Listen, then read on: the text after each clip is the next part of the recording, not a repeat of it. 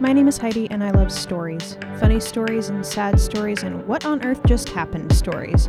Well, as it turns out, the Bible is full of them. And after 2 decades in Sunday school, plus a master's in English, I'm here to tell them to you. Get ready. This is Messy Scripture. Last season ended on a bit of a downer. After all, Israel no longer exists and was dragged off into captivity, and God made some pretty aggressive comparisons. If the last episode offended you, I have some news about the rest of the text of the Bible. But let's move on from that. We're going back in time just a little bit to the reign of King Ahaz, who reigned in Judah. He sucked. He was the worst. There's not much really to say about Ahaz, except for that he continued to get worse throughout his lifetime. This is pretty common, both for people and kings, so let's move on from there and go to some good news. King Hezekiah, who was awesome.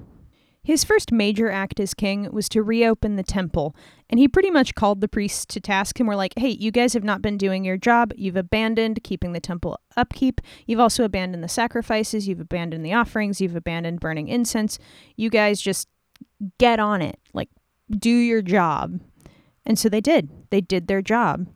And he was able to reinstate temple worship while tearing down the high places and destroying all the idol worship in Judah as much as he could.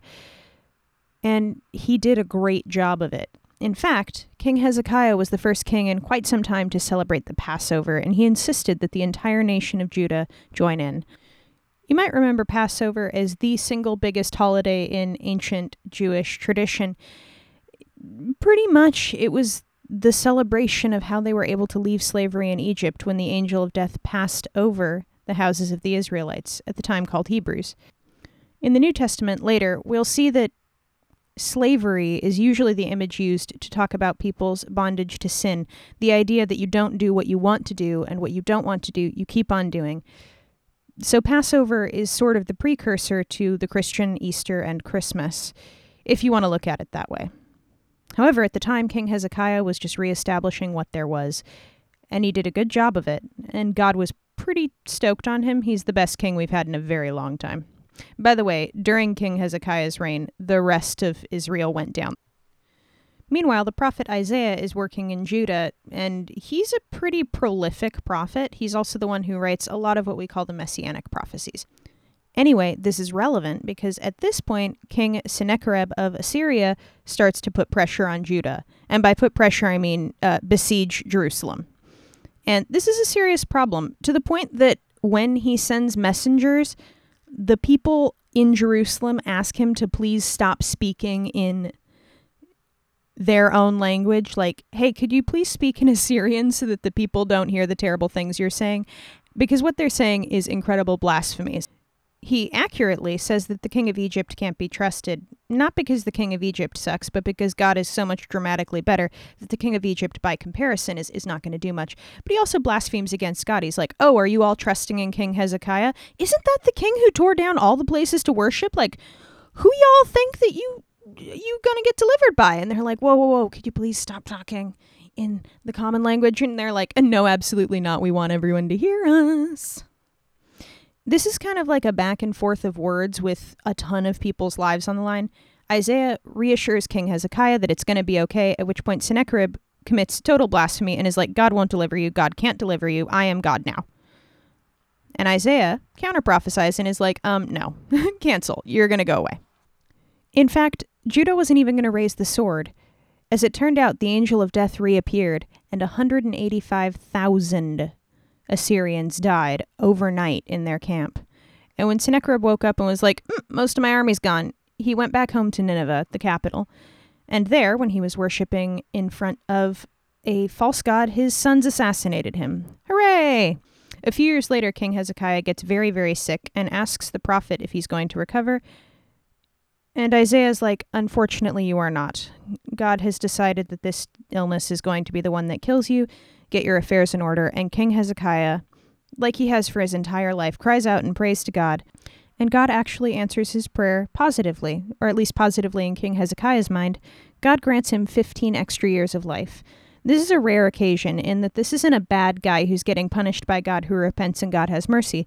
This is a good man whose life is extended because God shows mercy on him, just because he's not ready to go yet. In some ways, however, it may have been better for King Hezekiah if he had died of that illness.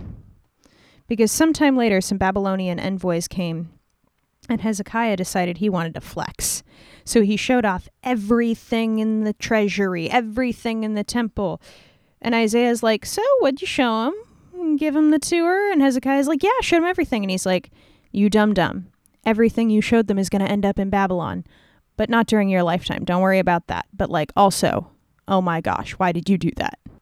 But all in all, still a great king, still a great dude. And he did some really, really cool things, especially his ability to turn around and pray and really seriously understand that God is like God, not like fake God, and not like sort of God, and not like democratic God. Like God is God. God is God. And if God decides to do something, you can ask him to change his mind. But like realistically, whatever God's wanting to do, he's going to do. It's a scary thought sometimes to think of God being in control, but also like I'm so bad at being in control. And I assume that King Hezekiah was comparatively also bad at being in control. And if we look at every single king of Israel, yoicks. And so King Hezekiah eventually died of natural causes, and his 12-year-old son Manasseh took the throne in his stead. Manasseh was bad. He was a bad king. We're going to get a lot of that in Judah. There's a lot more good king, bad king, bad king. In fact, Manasseh was such a screw-up that the king of Babylon was able to capture him. And while he was captured, he kind of repented of being the absolute worst. I mean, he seriously repented of being the absolute worst, but he didn't raise his kids well, because after Manasseh comes Amon, his son. He was 22 when he took the throne and was not king for very long because his servants hated him. Manasseh was the sort of king who killed innocent people and who spilled a lot of blood and didn't want peace in the land. Amon was a sort of king that sucked so bad that his own servants put him to death. And on his throne, they put his son Josiah. On the next episode, we're going to find out what kind of king Josiah was. He took the throne at 8 years old, so over the next week or so, feel free to place bets on whether or not you think Josiah is going to be a good king or a bad king. You could also look it up and get the answer, but where's the fun in that? We've seen a good king, Hezekiah, who was guided by two prophets, actually, Micah and Isaiah, and we've had two bad kings. So it looks like we're due for a change yet again. Catch you next week on Messy Scripture.